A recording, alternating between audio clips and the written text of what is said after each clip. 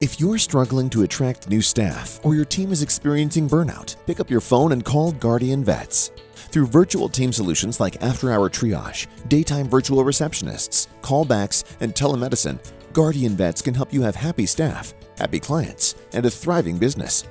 Go to www.guardianvets.com and check Veterinary Success Podcast in the Where Did You Hear About Us section to get a free consultation and receive 50% off your first month of service. Don't wait. Check out guardianvets.com now.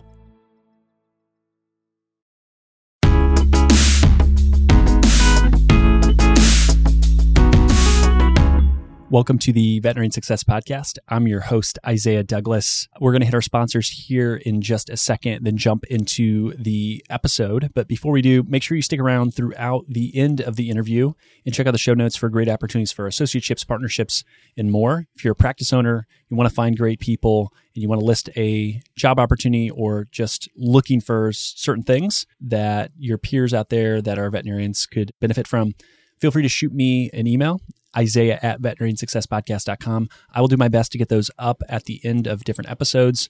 There's no charge for that. My role, my job is to connect good people with good people. So with that, we will hit our sponsors and be right into the interview.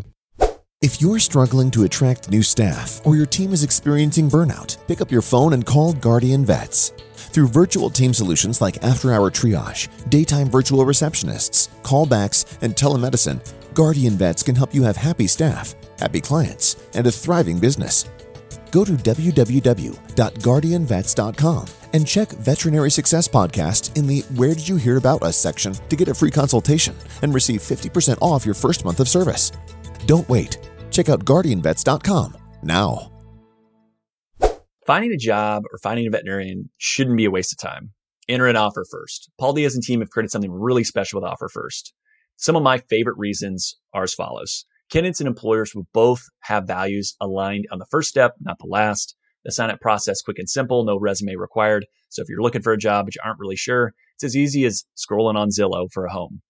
And finally, if you have a great match, it's based on your each unique requirements, not random keywords. If you want to learn more, listen to episode 179 with Paul Diaz. We cover all of that. The other exclusive great thing that you're going to get from this ad read and from Paul is I convinced him to give an exclusive discount to listeners of this podcast. So for owners, you're getting a 20% discount on both the placement of any candidate, but also access to the platform. Use VSP if you go to Offer First, or the easiest way is a link in the show notes. So check it out. Associates, those looking for a job, same thing. Use the link in the show notes. Use VSP if you go directly to Offer First. But I will donate and Paul will donate to a veterinary nonprofit of your choosing. So each person that signs up gets a vote. Your votes actually count, which is incredible. And so I'll be reaching out. I will handle that. But there's going to be a donation made for any associate or any job seeker that adds on the platform. We want to make sure that not only does the platform help to make sure that you find a better fit, better culture, better role, but it's also doing good in veterinary medicine. Okay, so link in the show notes is going to take you to Offer First. It's going to automatically apply that, but also use code VSP if you go to Offer First directly. And Offer First is changing the game of veterinary recruiting. I want each and every one of you to benefit from it, so check them out today. All right. So today I am joined by Dr. Jennifer Edwards, and Dr. Edwards is passionate about helping her peers within veterinary medicine find happiness as others have helped her. And she's been an associate, practice owner, has worked relief. So the whole gamut of clinical veterinary medicine, you've done it, which is really cool. And too many credentials for me to list. It would take a little while and cut into our conversation in regards to coaching, leadership, and kind of like energy management. And last but not least, serves as the chair of the wellness committee for NH Veterinary Medical Association. Jennifer, thanks for coming on to the show and looking forward to our conversation. Yes, thank you for having me. I think the best place to start is you've done a lot in veterinary medicine. What is the aspect of that professional career and part of your life that you've loved the most? What is it that it's like, this is the thing I love about veterinary medicine? Oh, boy, there's so many things, and it's been such a long road. I think the biggest part of my career that has been fulfilling, I mean, there's the technical aspects of surgeries I like or don't like. I love dentistry and all of that, but really it comes down to having the experience of making a difference and making a difference for an animal, making a difference for a client. And with that, also making a difference for employees that I've had in the past or coworkers that I have now. And when you walk away and you know that a life has been touched and is better for your having been there, it's a really good feeling. Yeah. And I think that can get lost of like just how important and crucial the role of a veterinarian is. And like the amount of, I talk about this lots, the amount of different things that you all can do is just mind blowing. Like you think about it. So many people are like specialists on the human side of like this one thing. And it's like within veterinary medicine, like you need to just be really proficient at everything. So just like go be perfect. And there's no human that can do all of that at such a high level. And it is so challenging. And I think that's a piece of respect that I have for veterinarians that if I never kind of ventured into this world, would ever understand in the same way. And I think a lot of consumers just have no idea. I think it's really interesting to hear that. First of all, thank you for acknowledging that, because it's very true. And I think, in my opinion, that is a part of what is leading into the difficulties the profession is having right now. There is an expectation of really an unreasonable amount of not just knowledge, but skill, right? We don't just have to know and understand. We have to do the surgery, the dentistry, the procedures, the chest tube in an emergent, like everything. And I think most people out there really don't have a clue. And then think that's part of the problem. Yeah. One thing that we chatted on, and I said it and you kind of corrected me, and I was like, oh, that's really good. Work-life balance. It's a term that you don't necessarily love. Unpack why, and why maybe we should reframe thinking about things that way. Well, I guess there's a lot of terms out there that don't really resonate with me. It doesn't make them wrong. It's not wrong to use that term. But when I think about that term work-life balance, the first thing that comes to my mind is, what does that even mean, right? When I think of the term balance, I think of two things that we want to be equal. You're balancing this with that, and they would be relatively equal. Well, first of all, when I think of our lives, I think of it more of a holistic approach. And there are multiple aspects to our lives. Our work is one part of our life. So to me, it's not that we take all of our life, excluding work, and lump it into a bucket, and then you have work in the other bucket, and you need to balance them out. So when we look at our lives from more of a holistic approach and a kind of a macro view, like bird's eye looking down at our life, you've got your relationships, friends, family, coworkers, you've got health, you've got your finances, you've got your career, hobbies, fun. It goes on. There could be pets. It's different for all of us. And work or careers are one spoke in that wheel.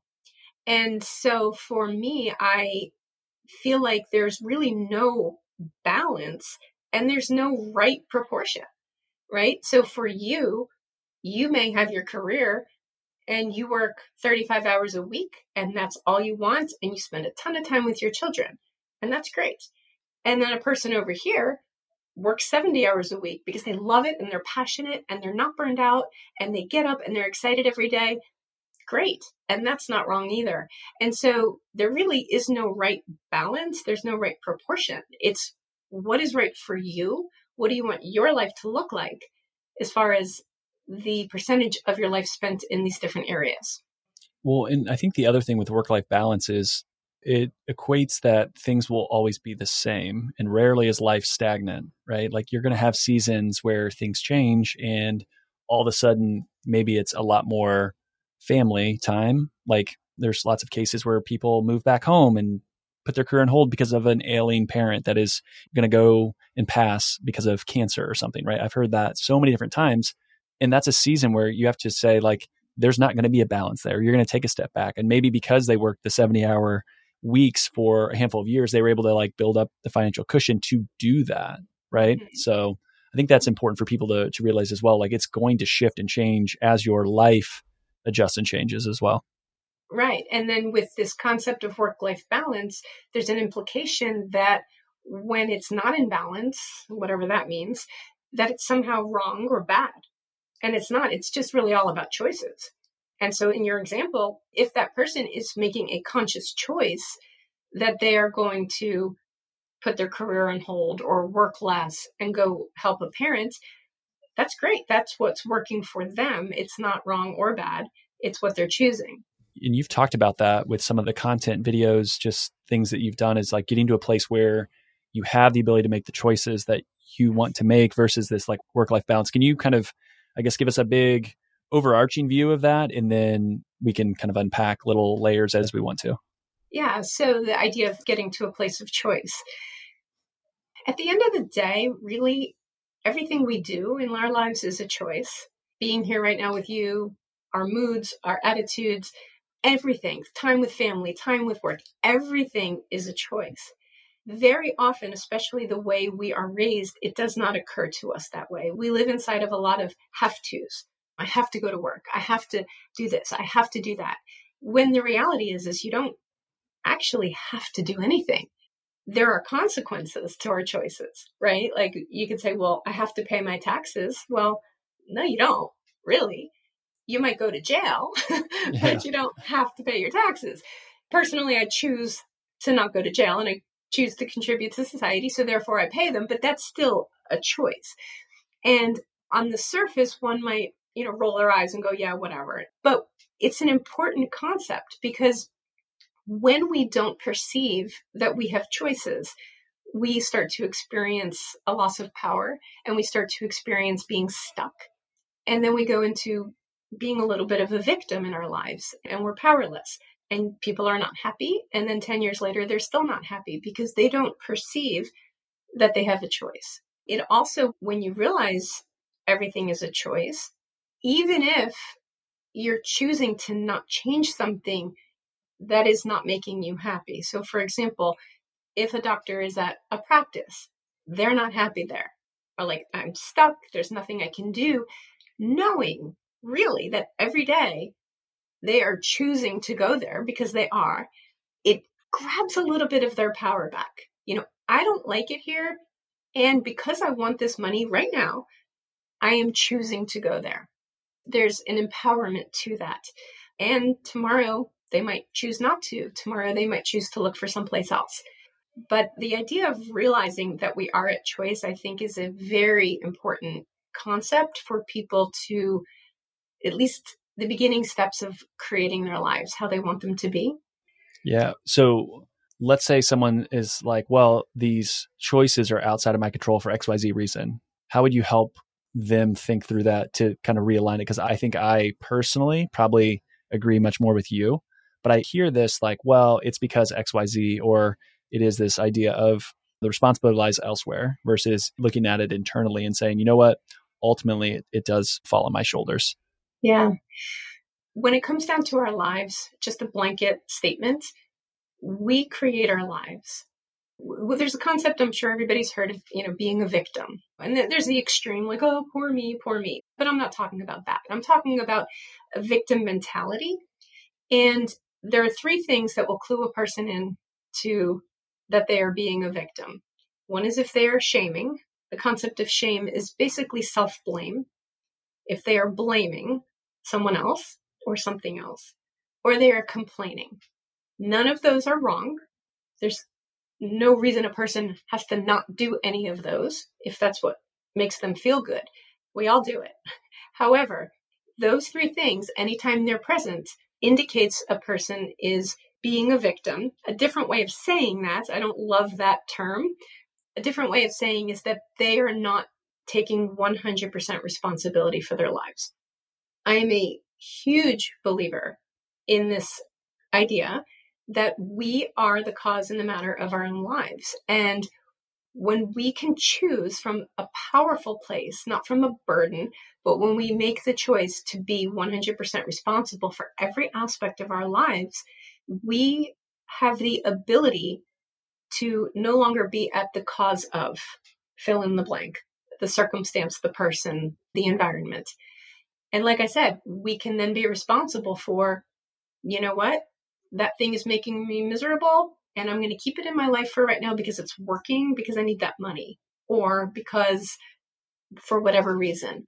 But the ultimate key to reclaiming power and to creating our lives is to start with just embracing this idea that we are 100% responsible. Even in a relationship, People say, well, it's 50-50. And I would say, no, it's not. I am 100% responsible for myself in my relationship. I'm not 50% responsible. Now they are 100% responsible for how they show up. But again, that's blaming. I can only look here.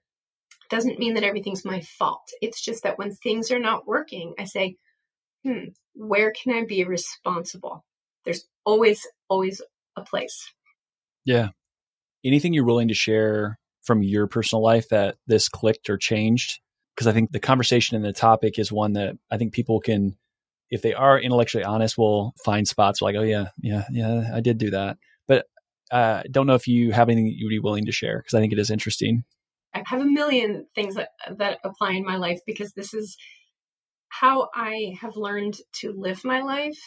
When I first was introduced to this concept, probably back in about 2008, when I started my study of transformation and self-development. And I remember it's very difficult to embrace. It's not how we're raised. And I remember I was like, so it's all my fault?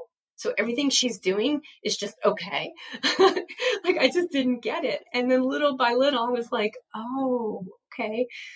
So I do really apply it everywhere. I mean, it was constant when I was a practice owner. So I can remember one time I'd been frustrated with some employees or one in particular that wasn't necessarily doing her job, wasn't showing up, wasn't doing as she was asked, the whole thing. And it was very frustrating. And again, it was like, oh, she's this and she's that. And I was going down that little rabbit hole of blaming, complaining. And, when I catch myself doing that, I say, okay, where can I be responsible? And as an owner, what I used to then, as this progressed in my mind, is I'd say, okay, I have my check boxes on my side of the fence. Everything from the fence over towards me is where I can be responsible. And so before I would then judge somebody as, oh, they don't work out, they're not a fit, I would make sure all my boxes were checked. Do they have all of the training that they need? If we've explained it twice, do they need it 4 times? Have I really, truly done what this person needs for them to learn their job? Is there anything about this environment that they're working in that is not conducive to their optimal performance? And I would go down my side of the fence, everything I can be responsible for. And if I knew full on that all of my boxes were checked and it still wasn't working out, then that might be a conversation to be had. But there was always something. Not that their performance was my fault. That's not what this is about. This is about me being responsible for my life. I have a business. This certain element of it isn't working as well as it could be. Where can I be responsible? And that was the approach I just little by little started to apply to everything in my life. The important thing, though, is the release of judgment around it. Okay, because when we first start thinking about this, the immediate thing is everything's my fault. I have to take the blame for everything. This is not about fault or blame. This is about a context that one can choose to live by so that they have the power to create their life how they want it to be. You've talked about gratitude in conversations and kind of the importance of that. I feel like that's kind of an interesting way to look at this as well in that lens, where I've talked to some other people and talked about like the reframe of I get to versus I have to. Like I have to go to work, I have to do these, I have to pay my taxes, right? Versus I get to, and then there's something there. And I can't remember who it was, but someone didn't like that reframe, and that's fine, right? Like everyone has their own styles of different things. But I think that attitude of gratitude does help when you start to realize for most of us how ridiculously fortunate we are compared to the vast millions of people around the world. Crazy. I actually had somebody point out to me that most of us here live better than 99.9% of the princes and princesses that have ever existed on this earth. Yeah. Like we really, really do have it good, even when things aren't as ideal as we would like them to be. So I guess I could offer another reframe around what you were saying, the I get to and I have to. And I can see why certain people saying I get to reframes it as a privilege. And I can see why certain people would reject that because they're like, well, I don't want to pretend that this is a privilege. It's not a privilege. Like I don't get to pay my taxes. Like I have to. Like I could see them thinking that. And other people might think, well, I get to, and I get to contribute, and blah, blah, blah. And for them, they see that. One different reframe might be looking at it as in I have to or I choose to. Because choosing to doesn't imply that you want to. It doesn't imply that you get to. And it doesn't even imply that you're happy about it.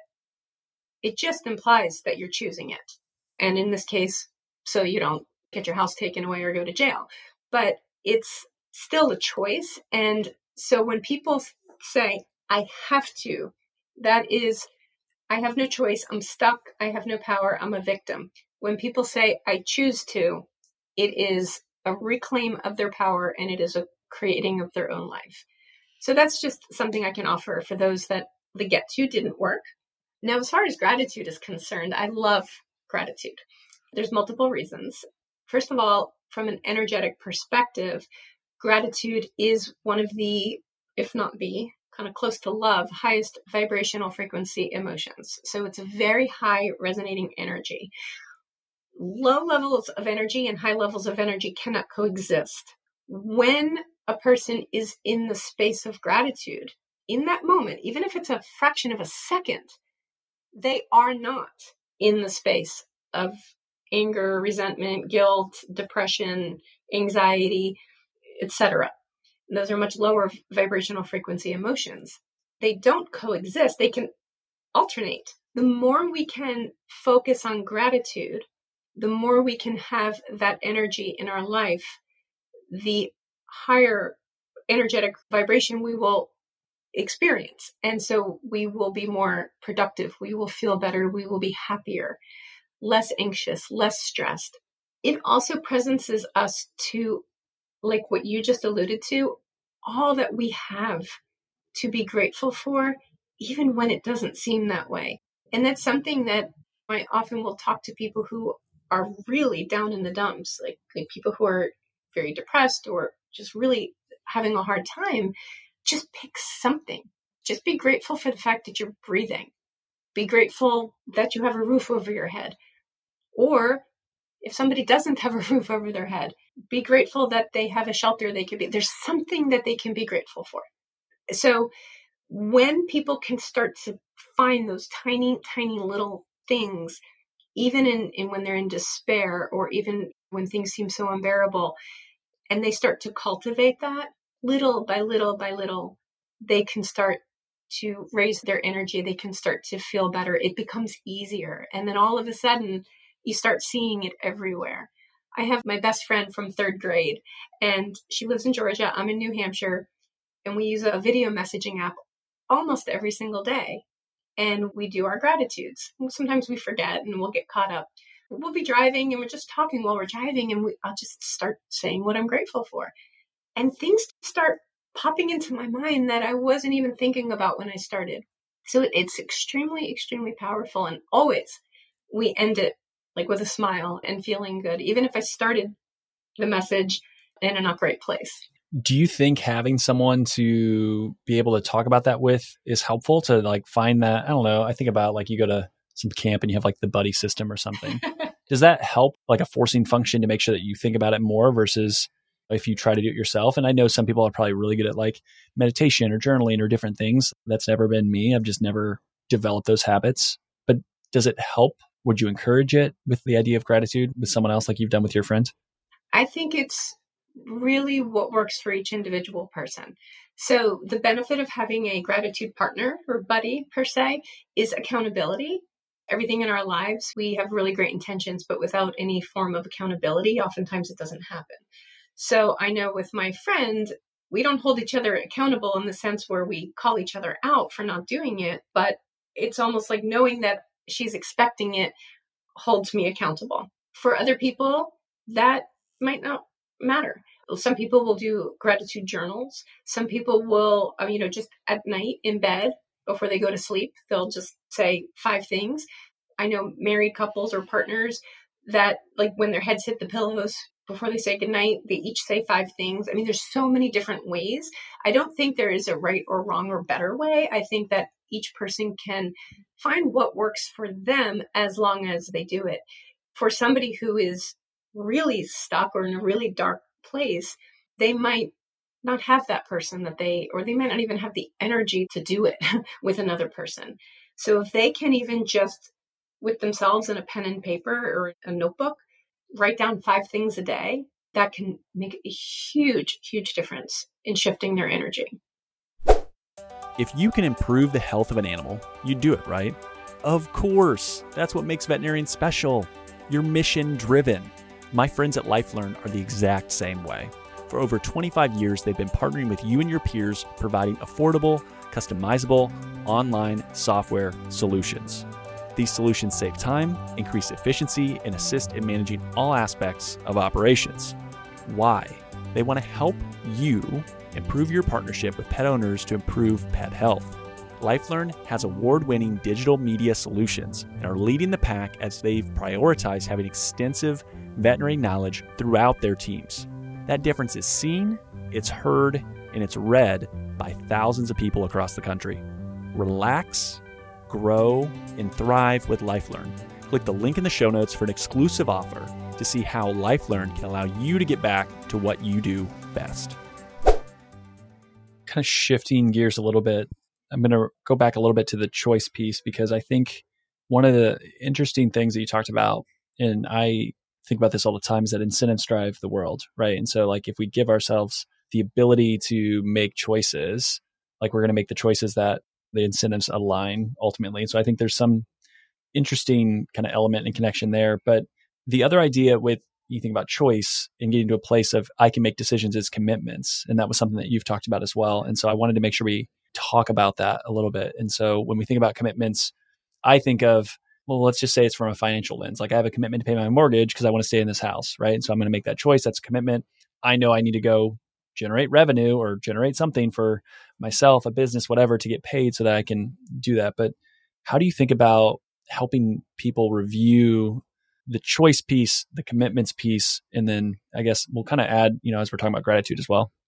Yeah, well, and that's really a good point, that it is all really tied together. We don't experience choices, commitments, gratitudes as separate buckets, especially the more a person cultivates awareness and consciousness, the more all of that just kind of starts to meld into one. It just starts to become how you live, the energy from which you experience life. As I heard one person say, it goes from being your go-to to your come from. It just starts to be who you are. But we all get there. And so when we look at commitments, basically, we all have commitments that are running our lives. And very often they are in the background doing their little thing, and we're not aware. So there are commitments we are aware of. For example, the ones you just mentioned. And I can say, I'm very committed to my daughter. I'm committed to maintaining my home, like all the typical. It's the areas that we are stuck or not achieving what we want to achieve, where the exploration of commitments can make a huge difference. If you're paying your mortgage and you're aware of that and you have your house, great. That's not something you're not achieving or a place you're stuck. That's something that's working very well for you. You don't need to explore your commitments around paying your mortgage. So when a person says, I really want to be achieving a goal, but I'm just not, if you want to know what you're committed to, look at what you're doing, period. It's really that simple. And obviously it's not really super simple because it takes diving and it takes cultivation of awareness. But that's what it comes down to. So we often think in terms of what we want to be committed to. We don't necessarily have the awareness to recognize what we actually are committed to. And once we can start to recognize that, again, awareness leads to choice. We can then say, oh, gee, wow, I really don't want to be committed to that. And we can then start to shift our commitments. To go even a level deeper, the way I see it, there's a ton of work we can do around values. Our values actually are what give rise to our commitments. So very often when we have commitments that are not leading to what we want to achieve, and that's a problem, is because it's not in line with our values. An example I could give is one of the things that I struggled with as a practice owner, and I know that a lot of veterinarians do, is we have a very unique dynamic in a veterinary hospital compared to a lot of other businesses out there as far as interaction with employees. So especially when you're an owner and you're a small practice, and in the years before I had a manager, you're in this position of like, well, I'm not only your boss and I'm not only the doctor, I'm actually the owner of this business, but we're going to spend 3 hours nose to nose together doing a dentistry. And we're going to talk about all kinds of stuff and laugh and giggle and joke, right? So there almost starts to become this like friendship that happens. But yet I'm your boss and I'm the owner and I'm the doctor. And it's a very weird dynamic.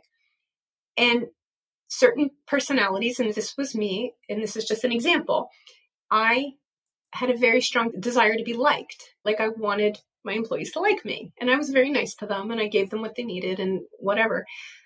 But there were times when that doesn't always work because you, as a manager and as an owner, you have to set boundaries and you have to not tolerate somebody being late 6 times or whatever. And those conversations were difficult for me. It was all great when I was coaching them and mentoring them and teaching them medicine. But when those tough conversations came around, I would have anxiety and it was awful, often leading me to avoid them, which never works. It always circles back with a bigger problem. So I would avoid the conversations. And so what I had to finally realize, and this was when I started, this is years ago, and looking at these things, is I realized that my commitment to being liked was bigger than my commitment to my business. And when I realized that, it was just almost like a stab. I was like, oh my gosh, that was a tough nut for me to swallow. Because I was like, oh, no, I'm committed to my business. Oh, my business is so important, blah, blah, blah, blah, blah. But then a little voice in my head said, yeah, as long as you're liked, your commitment to being liked is more important. And so once I realized that, then I was able to say, that's not what I want to be committed to. That's not healthy. And I was able to shift my focus. It doesn't mean I wasn't still committed to being nice to people. It just allowed me to maybe have some tough conversations I needed to have. Yeah. Well, and I think humans in general, everyone wants to be liked. And I know we chatted on this a little bit where there's certain types of people that need that external validation much more than others.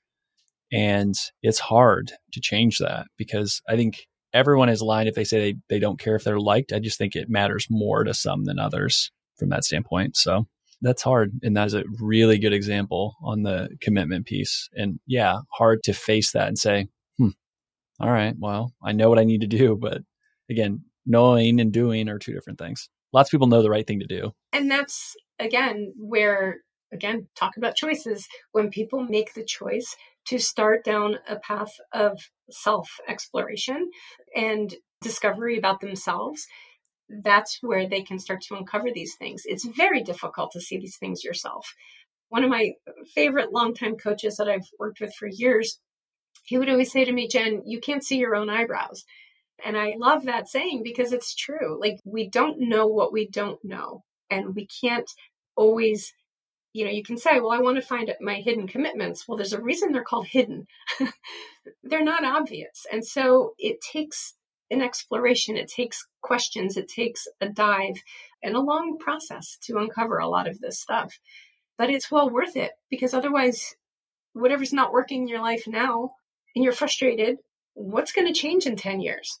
Is a magic wand going to come by and just zap everything into place in your life? It doesn't work that way. It's the same idea, I guess, with satisfaction at times where like when I get this goal, I'll be happy. And then we just move the goalposts all the time.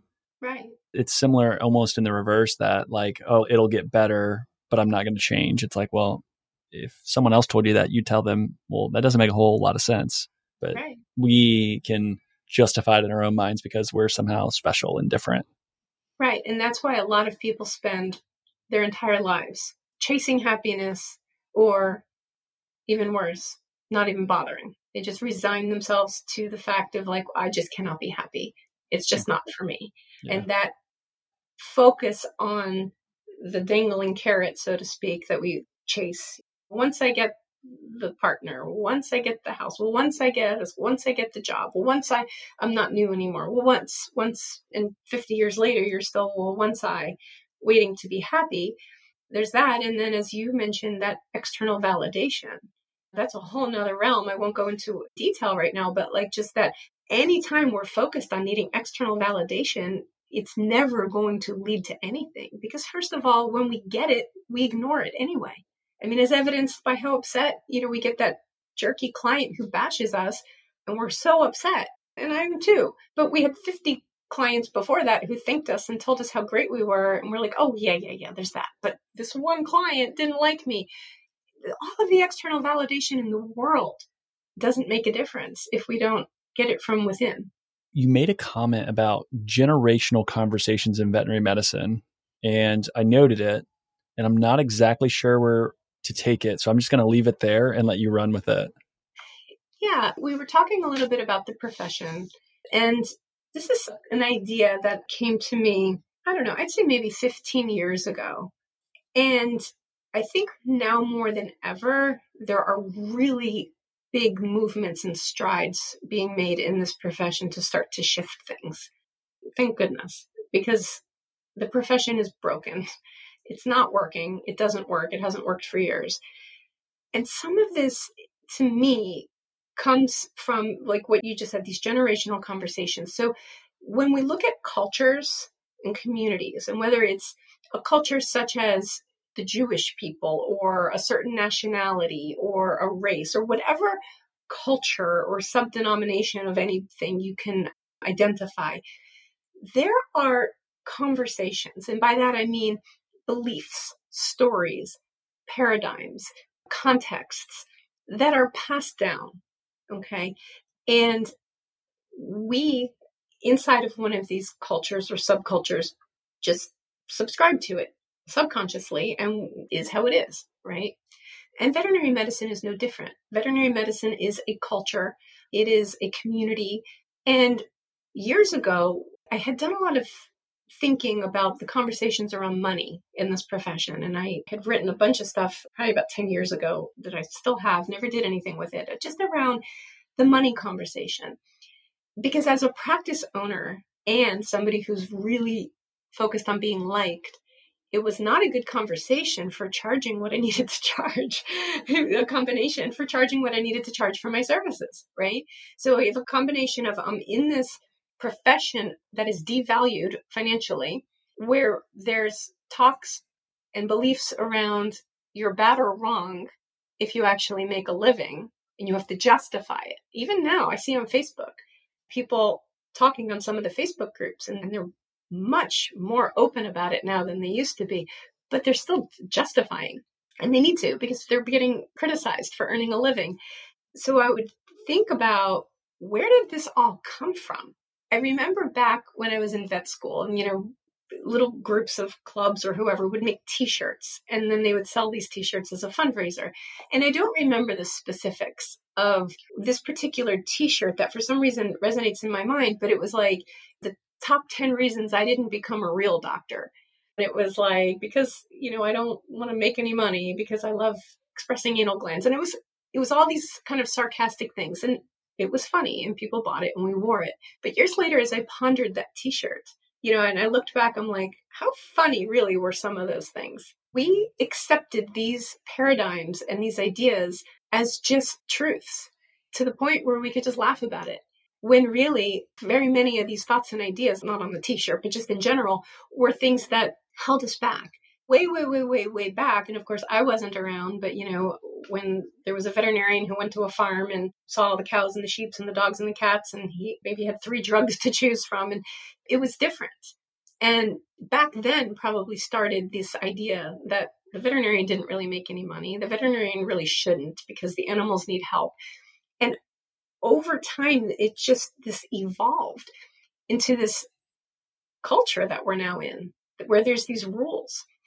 And I think it's great that some of these things are starting to be challenged, not just around money, but around lifestyle.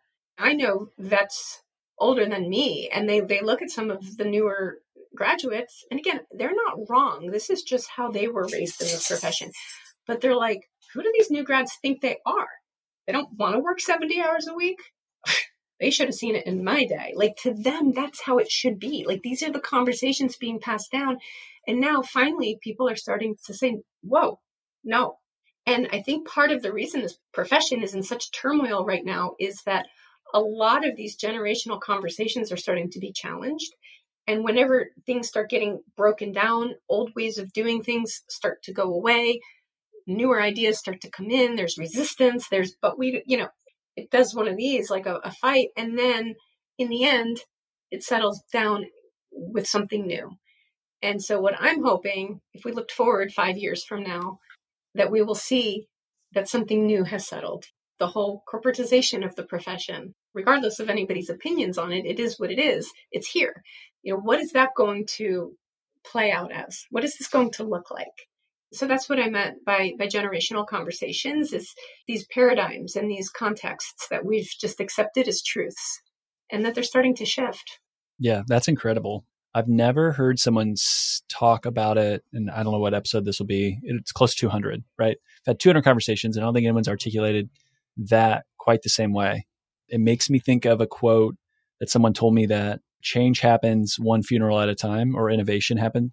I want to reframe that to retirement, right? So maybe it is in veterinary medicine that the innovation and change happens one retirement at a time, so that you have this change of the stories and things where someone's going to say, hey, it's like if you've ever seen all the matches lined up and then the one match gets pulled and they're like, it doesn't have to keep burning or whatever. Like, it's the same thing right there. Like, one person or one group or one generation of veterinarians within vet med are just going to say, nope, it just kind of like, this just stops here.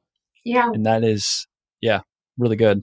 I think there's a double whammy going on here, because when we look at arguably really anything in a society, our society or any society, you have the changing of the guards from one generation to the next, so to speak. And every generation always thinks that the next generation is irresponsible and is never going to ruin everything. They're going to ruin everything, right? Every generation. But so you have that, right? Like, you have the older people who have their ideas and the middle-aged people who have their ideas and the younger people who have their ideas. And that passing of the guard. But now you've brought into the mix this whole corporatization, which has just changed everything. So the change inside the profession is not just a shift in age and generation, like would normally happen in a profession or a society, but it's a complete shift in the way things are run, the way people are paid, the way people are employed, loyalty. People aren't at practices for 30 years anymore. Like, it's just everything is different. And it's not necessarily bad. It's just different, and it's going to have to work its way. But the profession cannot cease to exist. Like, that's just not an option. And not because I don't want it to be an option, but because it just can't not exist, right? Like, animals need care. So one way or another, it will continue. And this is based on no truth. It's just based on how my mind sees it happening, is all of the turmoil that's happening right now. Ultimately, the people, the businesses, the corporations that do it, and I'm going to put this in air quotes, do it right, because there really is no right, but the ones who just have the foresight to take care of their people, to treat people nicely, to give their management leadership training so that they create what I like to call anabolic atmospheres, uplifting. People might say positive, negative. I don't use that term.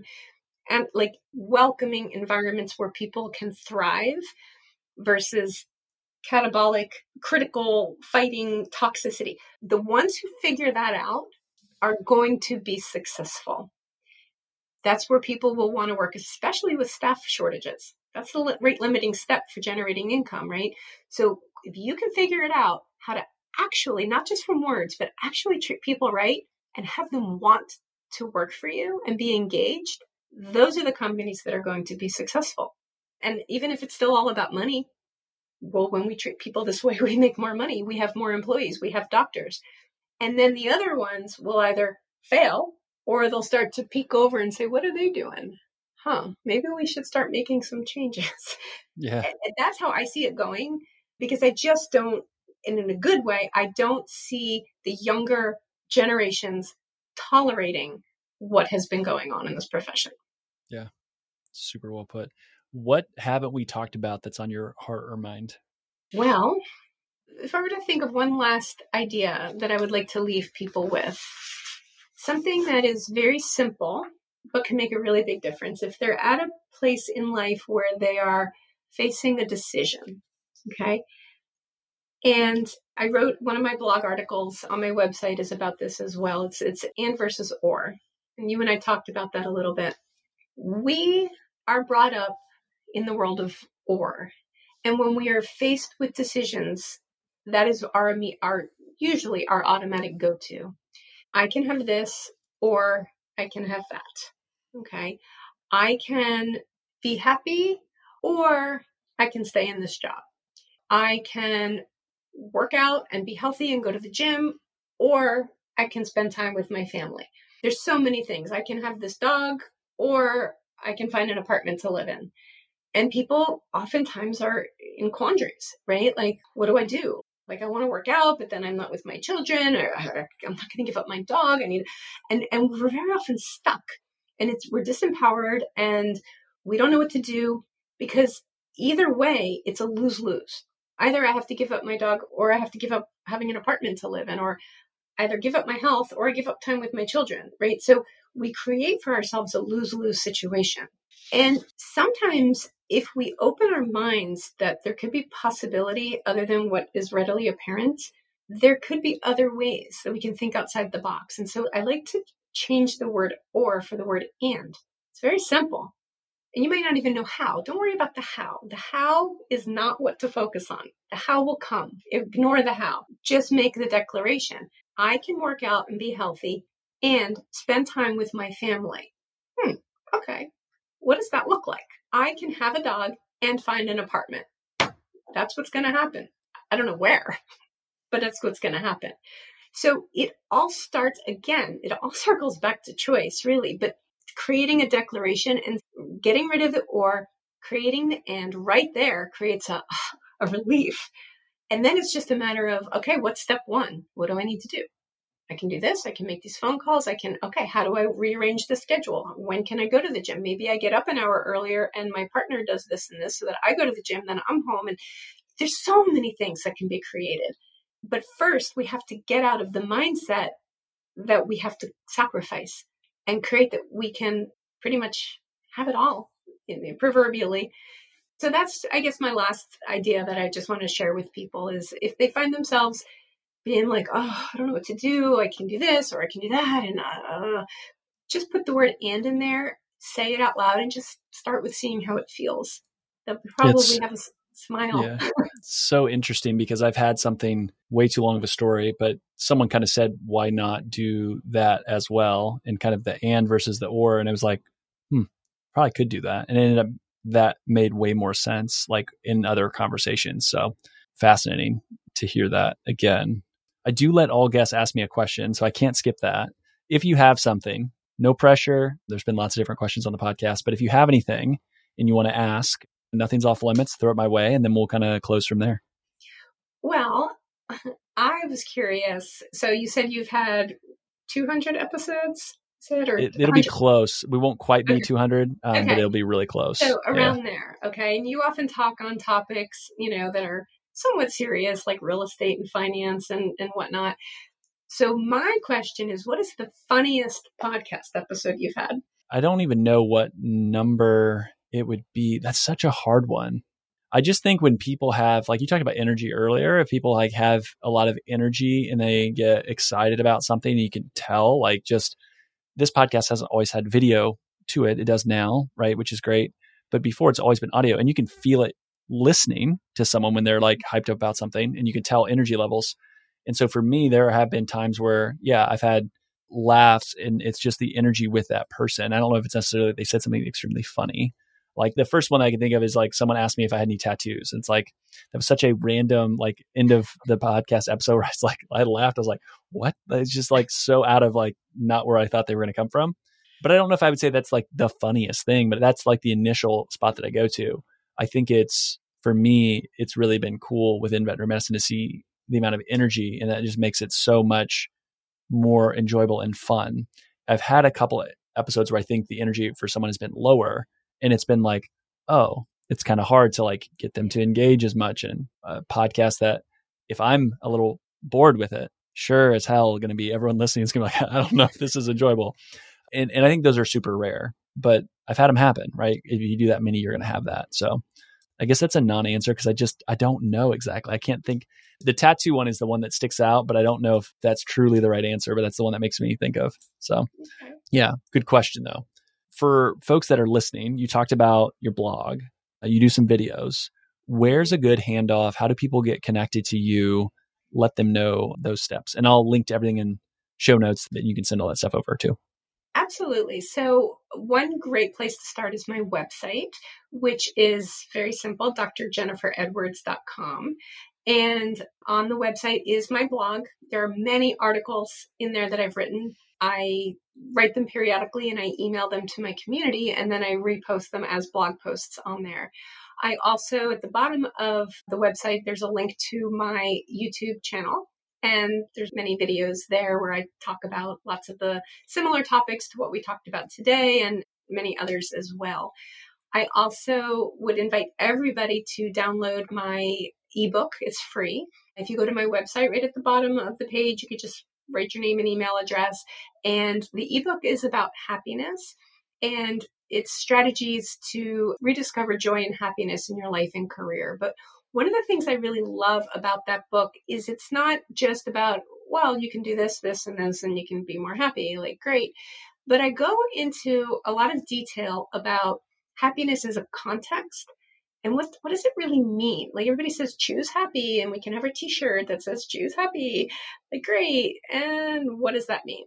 And so I explain what that actually means, and that it doesn't mean that you're happy all the time. And it doesn't mean that when you're sad, you just snap your fingers and I'm supposed to just choose to be happy right now. Like what? Like, no, it's not about being fake or not having emotions, but about a context. And so I go into that. There's also a happiness journal page in there. So I invite everybody to download that. And by doing that, they will also join my email community and get those articles that I write. There's a contact form. My email address is jennifer@drjenniferedwards.com. So those are the ways. Perfect. Thank you for the time today. Really enjoyed it. And yeah, this was great. Yeah, thank you.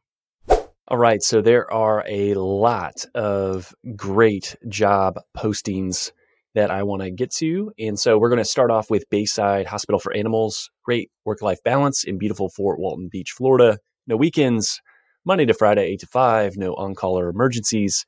It's an appointment only here. Currently a 2.5 doctor practice, new owner in 2021, bringing some fresh life into the hospital. The new owner had been there for 6 years prior working, so definitely understands the team, the processes, and the community. Lots of investment in people and new equipment. ProSal is the pay structure. Far too many benefits for me to list. Email BaysideVet251@Yahoo or call 850-864-1857. Join a thriving, growing small animal practice in Vermont on the Quebec border. Full-time ideal, part-time is considered. The idea is to start with the team, patients, and clients in outdoor woman's paradise while being able to practice high-quality medicine. Compensation is write your own structure within production capabilities. Literally, it is the owner wants to find the right person and is happy to negotiate, chat through, and find the right fit. If you want autonomy and a boss that enjoys teaching, reach out to Newport Veterinary Hospital. You can email newportveterinaryhospital@gmail.com. North Central Indiana, looking for an oasis in the chaos?